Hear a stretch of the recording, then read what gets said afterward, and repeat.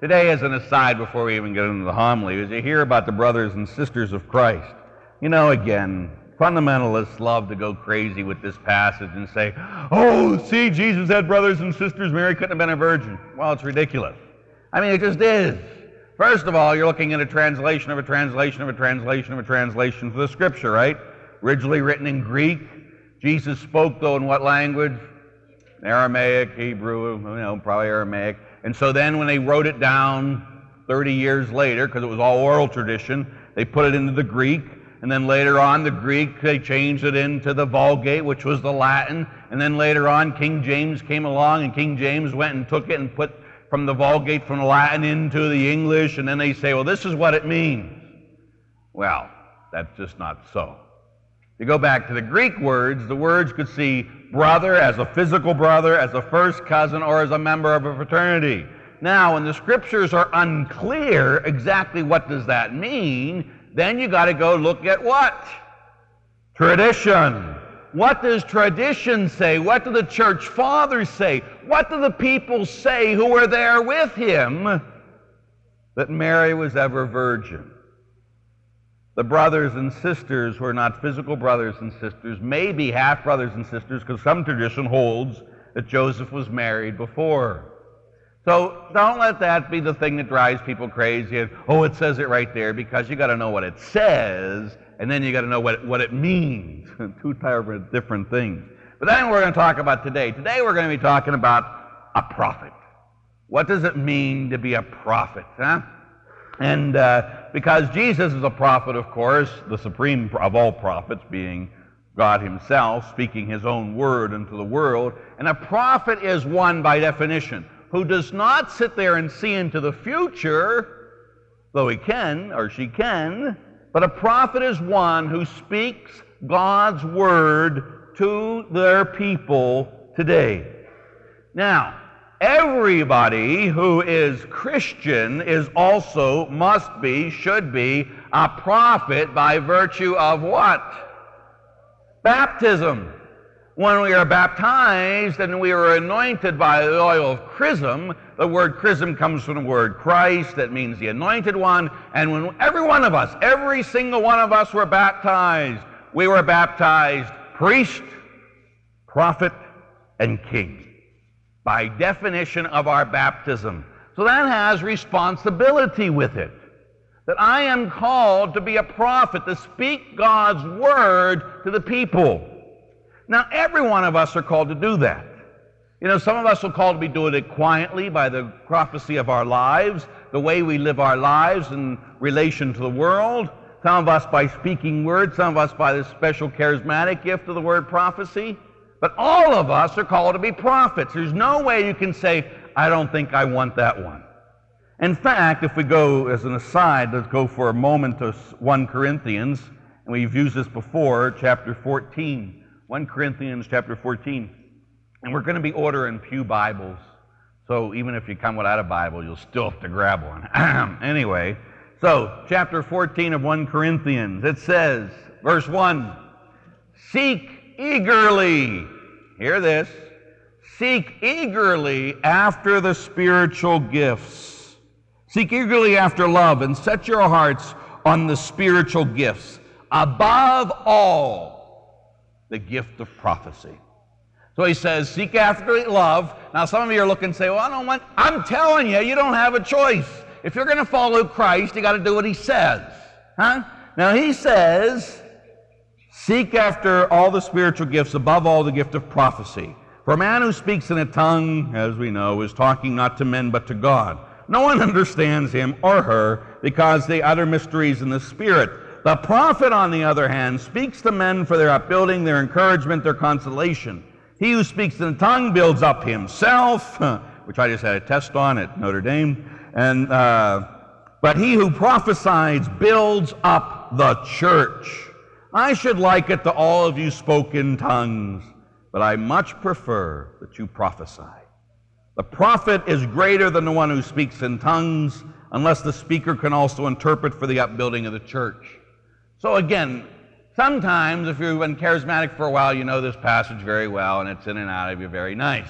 But if you're brand new to this, you're saying, what is that? This is what the Word of God tells us, that all of us are called to be prophets. Now, certain people in the community will have a special gift of prophecy, but even with that, when we're called to do that, I believe, and this isn't scriptural, I heard it as a young seminarian. I was listening to Bishop Francis, who is an SVD, he's with the Lord now, but he got up and he preached a homily to a bunch of us when I was in Epworth, Iowa at Divine Word Missionary Seminary. And he was a black bishop, great, great man. And he says, our job as Christians is to be prophets. And what's the job of a prophet? Is to comfort the afflicted and afflict the comfortable. To comfort the afflicted and afflict the comfortable. You ever notice you got a pastor that likes to do this, huh? Every time you feel comfortable, huh? Oh, it gets a little jab there. It's what I was taught. That was part of where I was. It was how I was formed. A prophet is one who comforts the afflicted and afflicts the comfortable. And what he does is he speaks the word of the Lord. And you also know that's the way the Lord deals with each of us, isn't it? The Lord sits here when we're starting to get a little proud, like poor Paul here today, as we see in a little bit later on in 2 Corinthians chapter 12, verse 7. The Lord likes to do this to us, and if the Lord likes to do this to us, well, sometimes we got to do it. Verse 7 says, but I refrain lest anyone think of me more than he sees in me or hears from my lips. As to the extraordinary revelations, in order that I may not become conceited, I was given a thorn of the flesh, an angel of Satan, to beat me, to keep me from being proud. As I was having Mass this past weekend in Elkhart, Indiana, I'm finally getting to say this. The priest didn't know me at all. He was only 35, had a humongous parish. So I go in there, and he said, please come in and say Mass if you'd like to, because he was all by himself. He had 7 Masses on a weekend, all by himself. And so I come in there, and I'm getting all vested, and I'm standing in the sanctuary, in the sacristy, and this guy comes up, and he says, where are you from, Father? He was the reader, and I says, Erie, Pennsylvania. He says, Erie, Pennsylvania, you're a priest in the area? I said, yeah. He says, did you ever hear, there's a priest in Erie that puts out tapes. Do you know this guy? I says, well, what's his name? Father Larry Richards. I said, yeah, I know him pretty well. It was so weird. Anyway, but then someone got me later and says, Father, doesn't that, make you a little proud? I says, I am the biggest sleaze bucket on all the earth. I know that. Huh? I know the way I am. The Lord has never allowed me to get proud for too long. Every time I sit there, even for a second, I think, I'm doing pretty good here. God whacks me right in the head. And it's not very nice sometimes, but the Lord knows how to keep us down. Huh? Even if you listen to the first reading today. So God allows the devil, if you will, to beat Paul from being proud. And if you're going to follow him, you got to allow that to happen to you. In weakness are we strong. And if we listen to the first reading today, go back to Ezekiel. And I want to start at the beginning of it. It's chapter 2. Now, today's reading in the lectionary begins with verse 2. But I want to go back one verse to verse 1. Chapter 2 of Ezekiel, verse 1. When I had seen it, I fell upon my face, and I heard a voice say to me. I think this is very important. If we're going to be prophets, we need to be people that humble ourselves terribly before the Lord. We need to fall on our faces before the Word of God and before the presence of God in our prayer. It's not just sitting there, all doing stuff, and, oh, God, use me. Yes, Lord. Yeah, Lord. It's falling on your face before Almighty God, before His presence. And then, notice, he didn't even get up on his own. Because even after the Lord looked at him and says, Son of man, stand up. He's telling him, but he just doesn't only tell him. What does he do? I wish to speak with you. And as he spoke to me, the Spirit entered into me and set me on my feet. That when we fall down, we are to stay down until the Spirit of God within us lifts us up onto our feet, and he says, now go. and this is what I want you to say. So it's so important that we who are people of God, who are Christians, are calling to be prophets. We need to be prophets, and the way we truly exercise our function, the way that begins is by falling on our faces in our prayer before Him, falling on our faces before Him in His Word, and awaiting and laying there until He Himself lifts us up. And when we do that, then we will speak His Word and not what I think God is saying.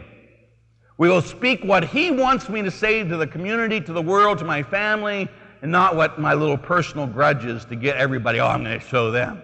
And that's what God wants you to do. Prophecy and prophets begin with their face on the ground before the Lord. And the Lord Himself within us will lift us up. Now, when we go and do that, we will become, of course, like Jesus Christ. You do hope you realize that when you're a prophet, not everybody likes you. Huh? Let's look at the gospel. In the gospel here, as we talked about in chapter 6 of Mark, verse 3, the end of it, they found Him too much for them. That sometime when we speak the Word of God, people will find us too much for them. You're being a real killjoy today, Father. Yep, sometimes you gotta be. Huh? That's why at prep, sometimes I'm the killjoy. They say, Father, why can't you be more like Father so-and-so? He's always nice. I said, nowhere in the Bible does it say priests should be nice. That's showing you where priests should be nice. Priests should be prophets. So when everybody's sinning, you got to say, that's not very good what you're doing. Stop it. And they say, oh, Father, you're judging us. No, the Spirit of God is just telling you what's right and what's wrong. We need to fall on our faces before the Lord, and we need to be speaking His Word, not in condemnation, but we speak the Word of God for people's upbuilding. So why? They will come to repentance. So why? They will be with God forever. So why? They can be happy. So why? They can be loved. And when we allow them just to continue in sin, we allow them to go on the road of destruction, death, dying. So today, what God is calling you to and me to is to be a prophet.